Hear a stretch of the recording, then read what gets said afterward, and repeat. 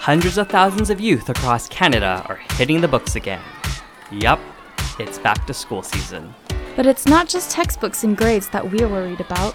In this hyper-globalized, digitalized, and just super crazy world, youth are grappling with school pressures, politics, society, jobs, and just the whole shebang of being an adult.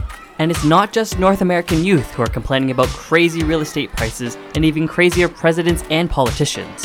Our counterparts in East Asia have collectively facepalmed at their respective economies and political leaders as well. So what do these day-to-day millennial struggles look like across the Pacific? Stay tuned to find out.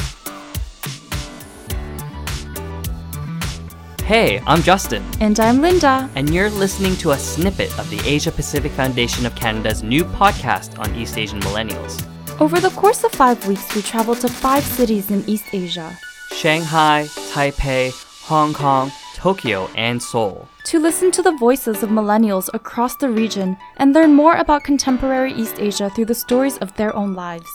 Join us as we launch the beginning of our new podcast series, The Youth Element.